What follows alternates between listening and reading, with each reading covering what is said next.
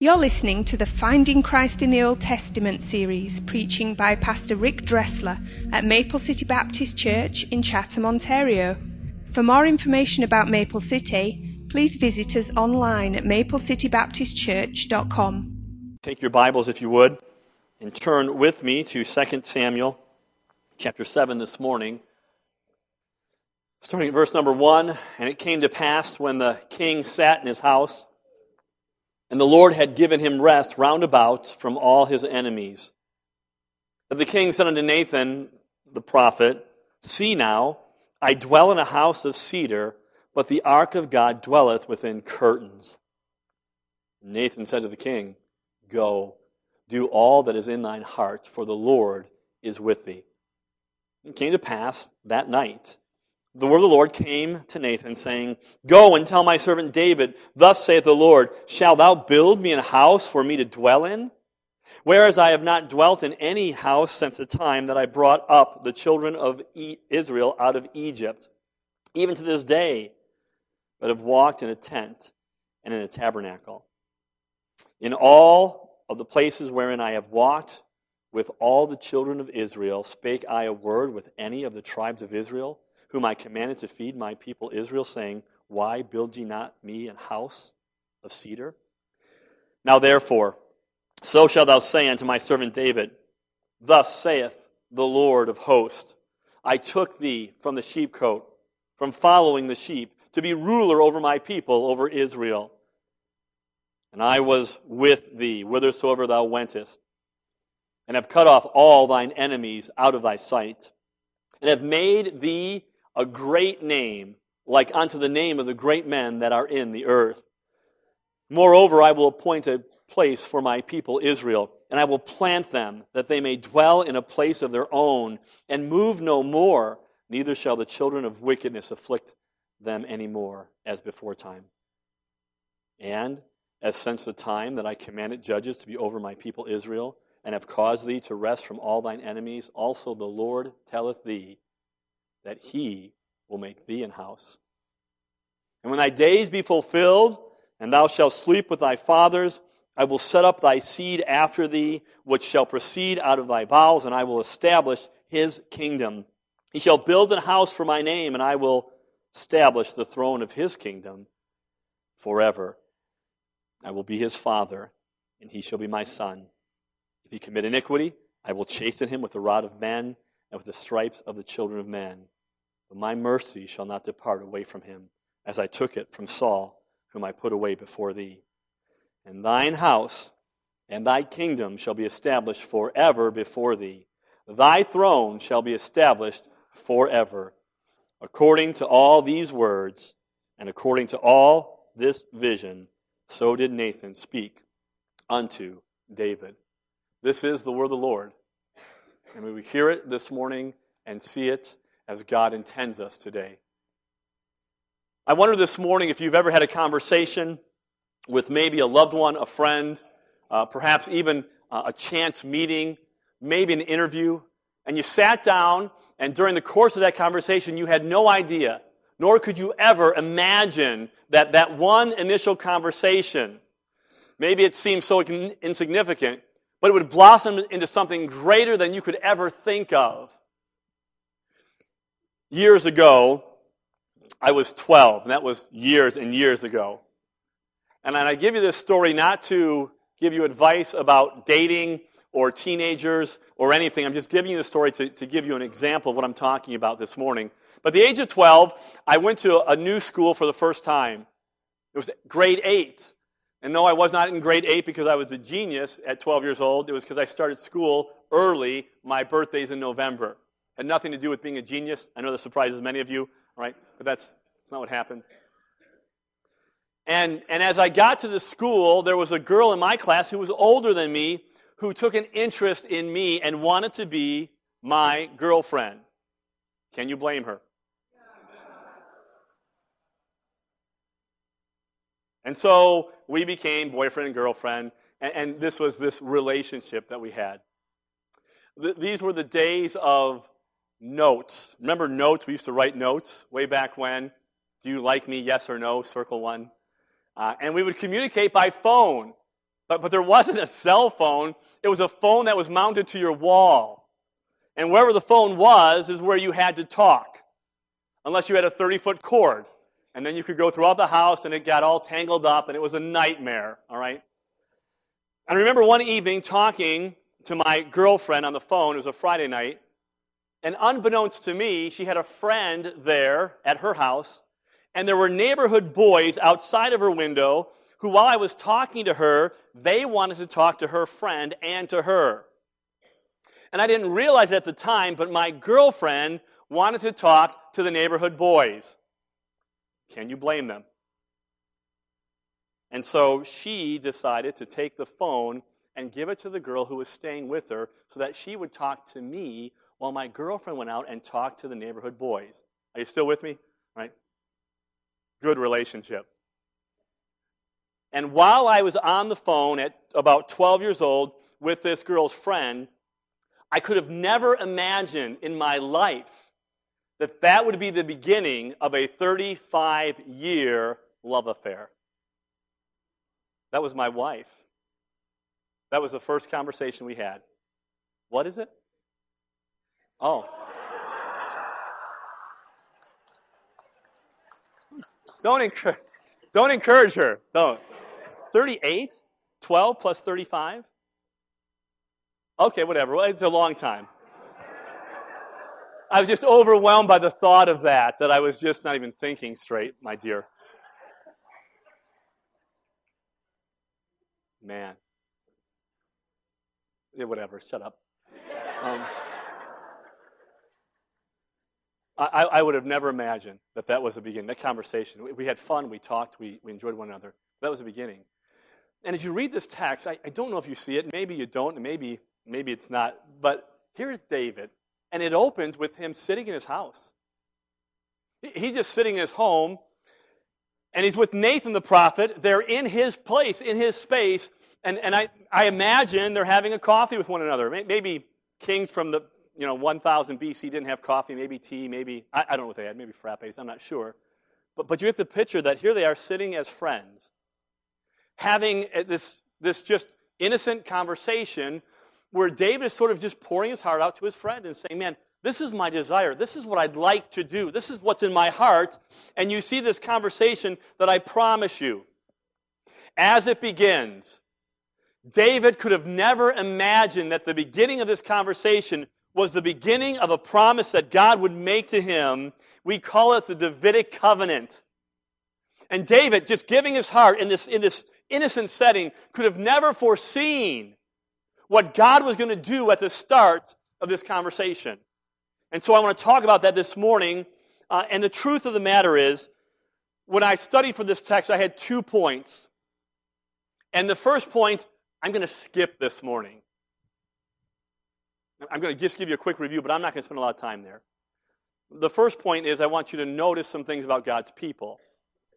I'm fully aware that as we look at the Bible, there are stories in the Bible, there are examples in the Bible, they're for us to learn principles, lessons, to watch the lives of God's saints so we can make adjustments. We know that. And I think you do find that here.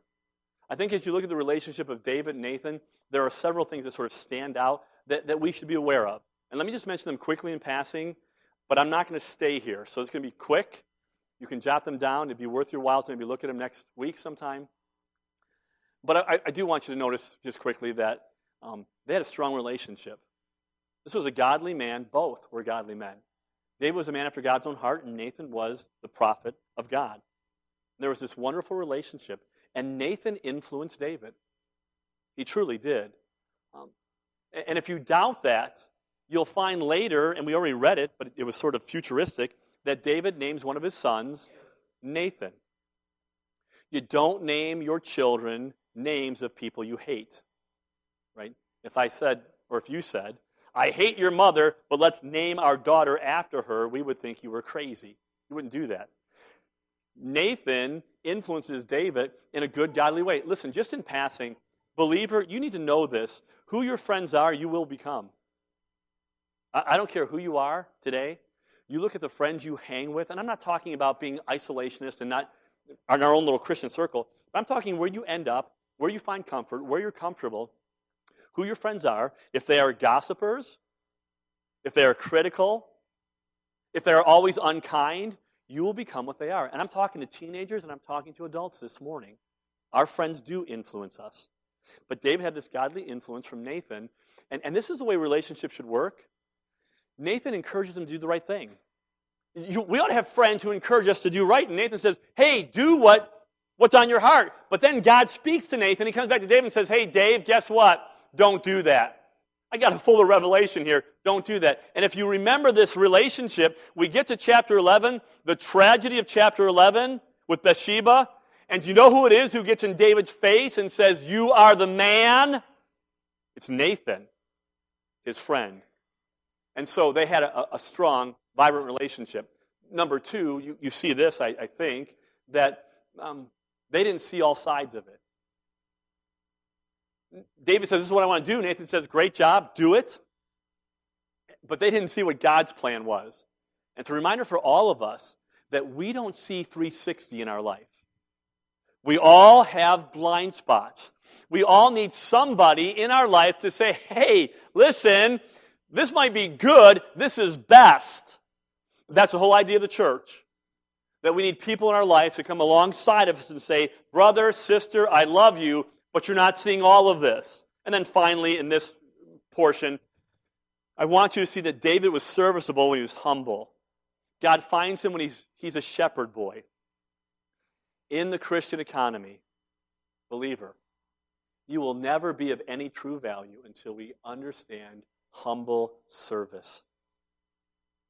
And this morning, if humble service is beneath you, I don't do that. If that's beneath you, then let me tell you something in Christianity. Leadership is beyond you.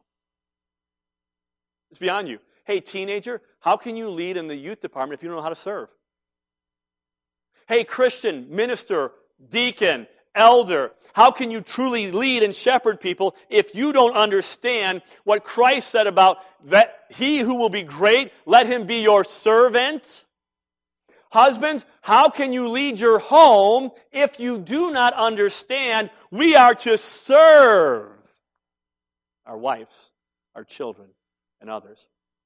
And so that's the point. That's it for that lesson. Okay, notice God's people. Tuck that away. Look at it sometime, if you would.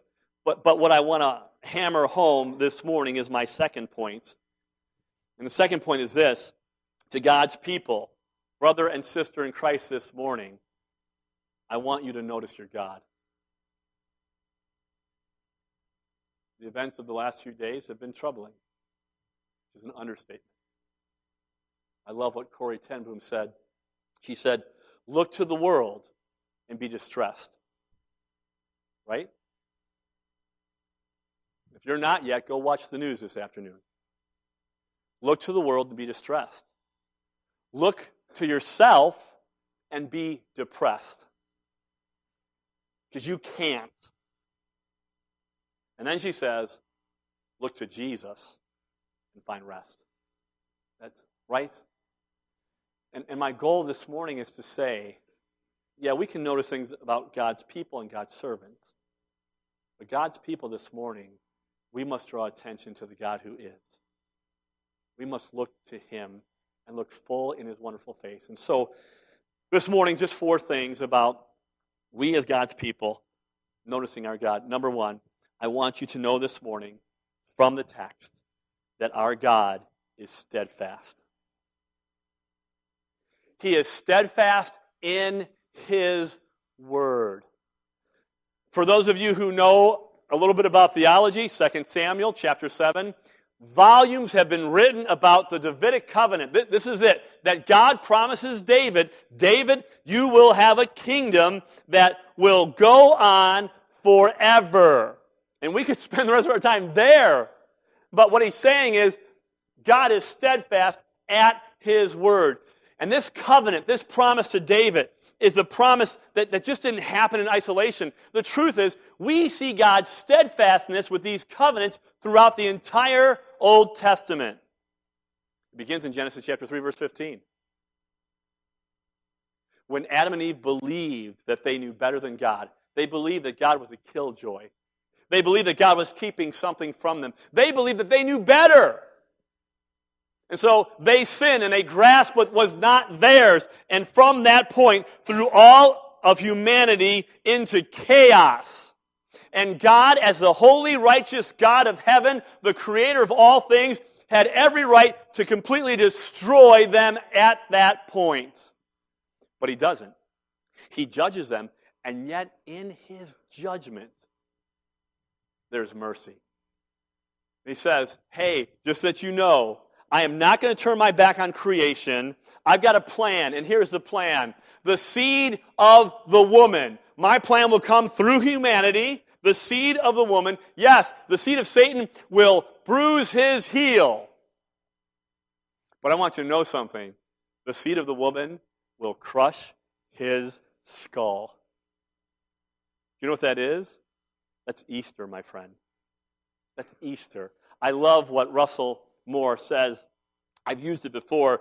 He said, "Tremble, O proud snake king. The spike-scabbed foot on your skull isn't dead tissue anymore." You think about that. If you didn't get that, I'll say it again sometime. It's worth understanding what he just said. Hey, at that moment on Easter, Christ conquered sin, death, and the grave, and Satan. Wonderful thing. God says, I promise you, through the seed of the woman, through humanity. And what God does then is he sort of narrows it down. Genesis chapter 12, we find the promise to Abraham. He says to Abraham, Abraham, I want you to know something. Not only humanity, we're going to move from humanity to the Jewish nation. And Abraham, by your seed, the entire world will be blessed. Can I tell you something this morning? By Abraham's seed, the Jewish nation, the entire world has been blessed. We have received the Word of God from Jews. We have received the Son of God from the Jewish line. And then it goes down and he narrows it down. He says, in Judah, the end of Genesis, in Judah, the scepter will be there. There will be a king that will come out of Judah. And then we come to David and God says, David, I want you to know something. You will have a kingdom that will last forever and ever. We follow that through to the Old Testament and we see that this child will be born in Bethlehem. And in the New Testament, Jesus walks on the scene. In the fullness of time, he came. He came. He lived, he died, he was buried, he rose again, and he will rule and reign forever. God is steadfast in his word. And I want you to notice something about this covenant that he makes. Verse number 12 of our text, he tells David that, listen, no matter what happens, I will be true to my word, he says. Number one, that man's brief lifespan will not annul this. David, you're going to die. This promise will continue. He says in verses 14 and 15, man's bent towards sin will not annul this. Your sons after you will sin, my covenant is true. And then finally he says that not any time scale will stop this covenant. It will last forever and ever. God is steadfast in his word. Can I tell you something, believer? We not only find this here in the Old Testament, but God is faithful through his word throughout the entire Bible. And this morning, listen to me, you can bank your eternal soul on the word of God. It is true. It is steadfast. He is steadfast in his word. He is steadfast in his relationship. Look at verse number 14 of our text. Verse number 14. God says to David's offspring, I will be his father. And for some of us this morning, you hear the word father and you have mixed reviews, right? Because your dad wasn't all that, or didn't show up, or was abusive. But we can all agree that there's nothing like a good parent. And God is saying, listen, I will be steadfast in my relationship. I will be a father. And in that section we find as a father, he is down to earth. He says, if you sin, which literally means when they sin. Can I tell you something this morning? God is not surprised when his people fail and sin. This idea that I trust Christ and now I'm perfect from here on out is foolishness. The Bible tells us that God remembers our frame. He knows that we are dust. He understands that we will sin. And yet when we do as his people, he doesn't cast us off. He doesn't dump us. He doesn't depart from us. We find that in the New Testament as well. 1 John chapter 2. John says, beloved, don't sin. But when you do, you have an advocate with the Father, Jesus Christ, the righteous. God does not depart. He is steadfast in his relationship. And for some of us this morning, you have blown it.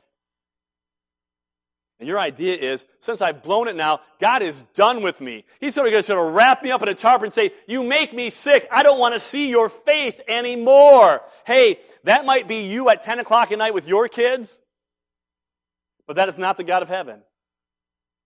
He is a father who is faithful, and in his faithfulness, he will discipline. He says, I will chastise. Look at this in Hebrews chapter 12. It's worth noting this morning on God's steadfastness, not only his word, but his relationship. As a father, he says in Hebrews 12:10, for they verily, speaking about our own fathers, for a few days chastened us after their own pleasure, but he for our profit, that we might be partakers of his holiness. Now no chastening for the present seemeth to be joyous, but grievous. Nevertheless, afterwards, it yieldeth the peaceable fruit of righteousness unto them which are exercised thereby. Wherefore, lift up your hands which hang down, and your feeble knees, and make straight paths for your feet, lest that which is lame is turned out of the way, and rather be healed. And God says, listen, I am steadfast as a father. You will do wrong. I will discipline you, but it's not to destroy you. It's so you bear fruit. You become righteous. You're molded and shaped into the image of Christ. And then he says, therefore, don't be discouraged. If God is dealing with you, it means first off that you're his child. And secondly, he says, lift up your head. Be healed. That's the plan. It's not like a Benny Hinn. Be healed, right? That's nonsense. But he's talking about truly being healed in this process. God is steadfast in his word and in his relationship. Number two, God showers us with grace upon grace. Verses 8 and 9, God reminds David, he says, hey, Dave, I took you from following the sheep. I made you the man you are today. It is all by my grace. And then everything that follows. I went with you. I cut off your enemies. I made your name great. I have provided safety for Israel. It is all by God's grace. All of it. And so God says and reminds David, listen to me, I found you when you're a shepherd boy, and by my grace I have made you who you are, and all of these benefits. And if that wasn't enough, and this is amazing. When I was a kid, I don't remember who sang the song. It was either Glenn Campbell. Anybody remember Glenn Campbell? Or Roger Miller. Remember Roger Miller? That's really old, isn't it? Roger Miller. Remember the song, If That Isn't Loving?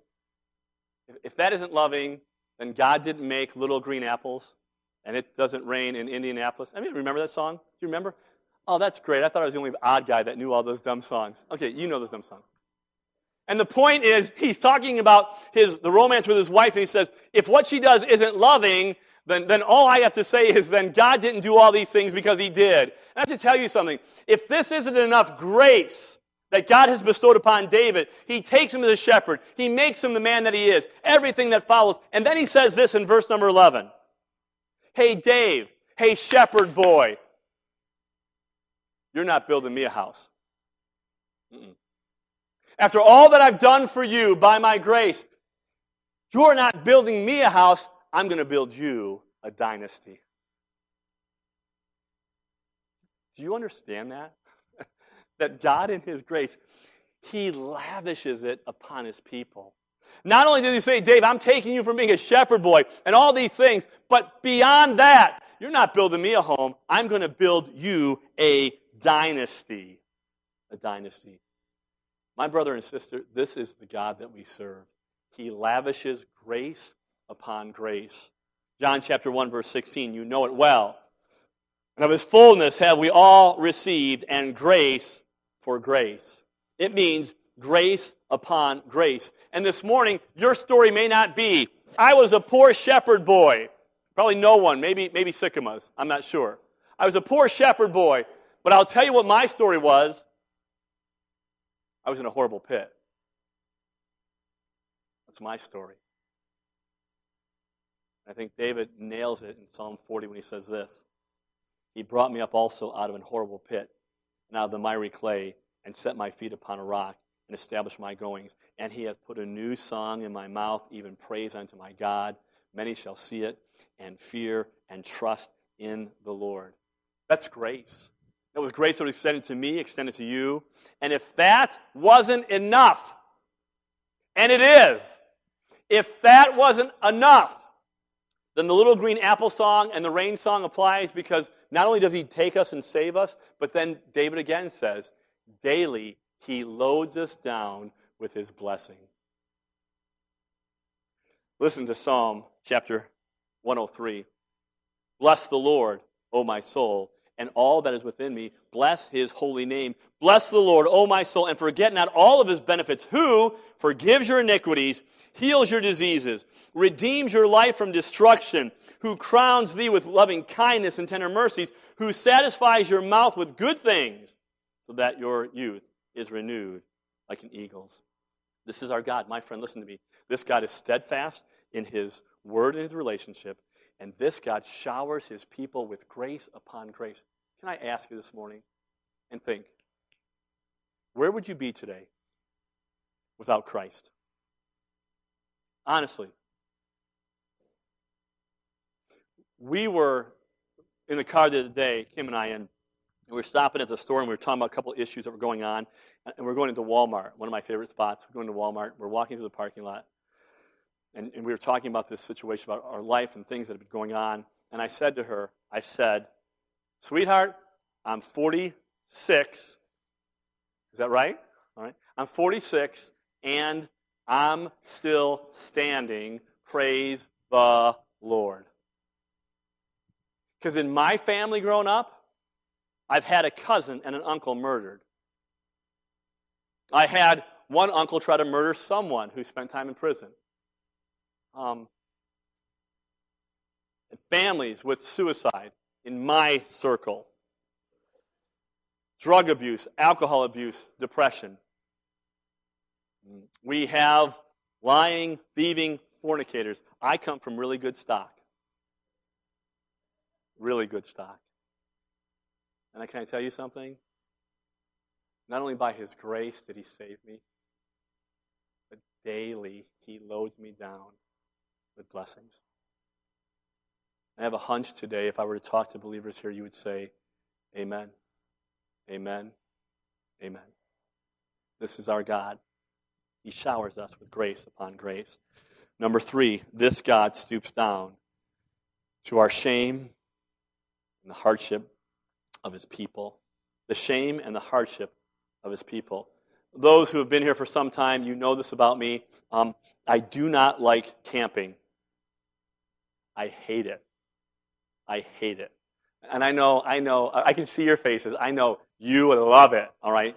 But I have to agree with the comedian who talks about how great camping is. And he says, the reason my parents didn't take me camping is because they loved me. They loved me. And if the great outdoors is so great, why are all the bugs trying to get into my house? Right? Why don't they stay out there? And then he talks about his wife saying, well, camping's a tradition in my family. It was a tradition in everyone's family until we came up with houses. Right? So you camp, that's great. God bless you. But if you're going to ask me, hey, would you like to go out, camp with me for a week, and stay in a tent on the ground, fight the black flies and the mosquitoes, no warm water, no air conditioning, no sanitation indoor, I have to tell you, I might just pass and go to work for a week, to be honest with you. I'm just not, and God bless you, that's good that you do that.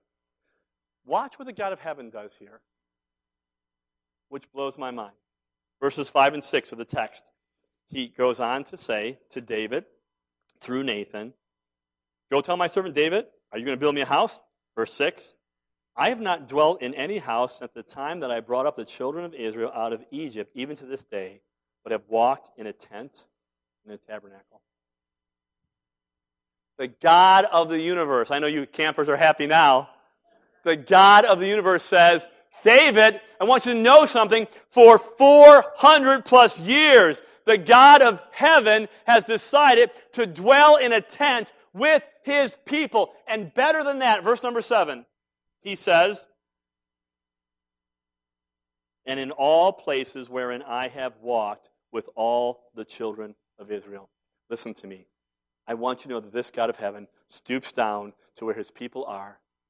And in the wandering in the wilderness over 400 years, God was with his people through their tears, through their pain, through their disappointment, through the trials, through the triumphs, through the sadness, through the dancing. God is there. And the world has, and Christians have this concept that deity, humanity, exclusive, never mixed. He's untouchable. He could not care less about us. My friend, that is not the case. We have a God who has chosen in his greatness to stoop down and live among us. Are we surprised at all when we come to the New Testament? In Philippians chapter 2 tells us, who being in the form of God, verse number 6, thought it not robbery to be equal with God, but made himself of no reputation, and took upon him the form of a servant, and was made in the likeness of men. And being found in fashion as a man, he humbled himself, and became obedient to death, even the death of the cross. Can I tell you something this morning? You need to understand this. The God of heaven isn't afraid of the mess we find ourselves in. He actually shows up, and he gets his hands dirty. He's aware. He knows. I think one of the great stories that I love in the New Testament, Mark chapter 1, verse 40, there's a leper there. He's unclean. He's defiled. His flesh is falling off his body. And he runs to Jesus and says, Lord, if thou wilt, thou can make me clean. And what most Pharisees or teachers did during that time was they picked up stones and cast the stones at the leper, called him unclean, or at least walked on the other side of the street. Because they were unclean. He says, Lord, if you will, you can make me clean. And Jesus, having compassion, looks on him and touches him. He touches him and says, I will. Be thou clean. For we have a God who stoops to our level. He's involved in the mess of our lives. He touches us. And then the fourth and final thing about this God is he secures his people. He's almost obsessed with it. In verse number 10 of the text, he talks about, I will appoint a place for my people. I will plant them. I will dwell there. They will dwell. They will move no more.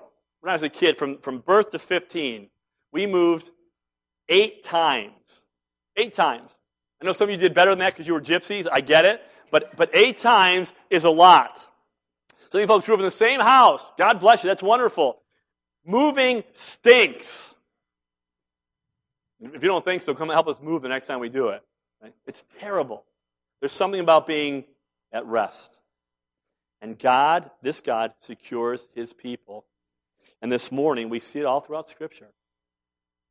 Matthew 11:28. Come unto me, all you that labor and are heavy laden, and I will give you rest. This is our God. Some of you this morning are laboring. You're heavy laden. Christ says, you come. I'll give you rest. I'm meek and lowly. Learn of me. My yoke is easy. My burden is light. And then one day he will give rest, not only in him, but in a safe home. Let me just read for you Revelation 21:7. And I saw a new heaven and a new earth, for the first heaven and the first earth were passed away, and there was no more sea. And John saw the holy city, New Jerusalem, coming down from God out of heaven, prepared as a bride adorned for her husband. And I heard a great voice out of the heavens saying, Behold, the tabernacle of God is with men, and he will dwell with them, and they shall be his people. And God himself shall be with them, and be their God. And God shall wipe away all tears from their eyes, and there shall be no more death, neither sorrow nor crying, neither shall there be any more pain, for the former things are passed away. And he that sat upon the throne said, Behold, I make all things new. And he said unto me, Write, for these words are true and faithful. And he said unto me, It is done. I am the Alpha and Omega, the beginning and the end. I will give unto him that is athirst of the fountain of the water of life freely. He that overcometh shall inherit all things, and I will be his God, and he shall be my people. This God of ours promises to secure us rest, not just in this life, but in the life to come. And so, brother and sister, this morning, this is your God. He is steadfast in his word, in his relationship with you. He's not going anywhere. He's not. He showers us. He lavishes us with grace upon grace. And if you take a moment today, you'd understand, you know what I'm talking about. He stoops to where we are. He finds us where we're at. Not afraid of rolling his sleeves up and getting dirty. He walks among us. And this God has promised that he will secure a place for us. He gives us peace and rest now, and he will eventually give us peace and rest forever. So what do we do with this? Let me show you what David did in verse number 18 of our text as we close out this morning. David hears all of this from the prophet Nathan. This is what God says to David. All of these things. This is who I am, David. This is what I will do. And here's what David does. The Bible tells us, and David went in and he sat before the Lord. Like, I am floored by what you just said. I cannot believe what you just said. And it's almost as if David can't even stand. It's just like, what did you just say to me? It would be good for us every now and then to just sit down and shut up and be quiet and think about God instead of rushing home and turning the TV or the computer on for 5 hours. And you wonder why you have distress in your life. You never look to him. This hits David, and David says, he sits there. He says, sits there. Just sits there. And then here's what he says in the same verse. Who am I, O Lord God, and what is my house that thou hast brought me hitherto? Isn't that the truth? When we see God for who he is, we just sit and say, God, who in the world am I? You found me, you saved me, you brought me here. I am floored. I can't believe this. And so David says, who am I? And then look what he says in verse number 22. Wherefore thou art great, O Lord God, for there is none like thee, neither is there any God beside thee, according to all that we have heard with our ears. Is that not the truth today? God, who's like you? We've heard it today, but there's nobody like you. Who am I that you would be so kind and gracious? Lord, who are you? Who are you that you would do this? My friend, this morning, if you're without Christ, you should ask the question, who am I and who are you? Who am I that a king would bleed and die for? Who am I that he would say, not my will, but thine, Lord? The answer, I may never know just why he loved me so. And to an old rugged cross he would go. For who am I? The love of Christ. And then, believer, this morning, we should ask the same thing. Lord, who am I? And then, who are you? What a great God you are. Now listen to me. My fear is this morning, we hear this thing, and we think that it just applies here in the morning. We got our message. We're out of here. Listen to me. We ought to sit down this week, maybe even today before we leave, and say, God, who am I? Who are you? And now, how do I flesh all of this truth out in my daily life? Because when you leave this place, he is still God and you are still who you are. He still showered grace. How does that impact my life now? When I leave this place, do I trust his word? Do I take rest in the relationship that is steadfast? Do I praise him that he showered grace upon grace even when this thing didn't go right in my life that I wanted? Do I understand that he stooped down to serve? Therefore, I must serve anyone and everyone. Can I take comfort in the fact that he has secured my life? No matter what comes my way, I am safe in him. You see, we got to think this through now, how I flesh this out. Because we can sit here and we can sit down and say, God, who am I and who are you? But if we leave this place, and that's the extent of it, we've wasted our time this morning. Let's have a word of prayer as we close off today.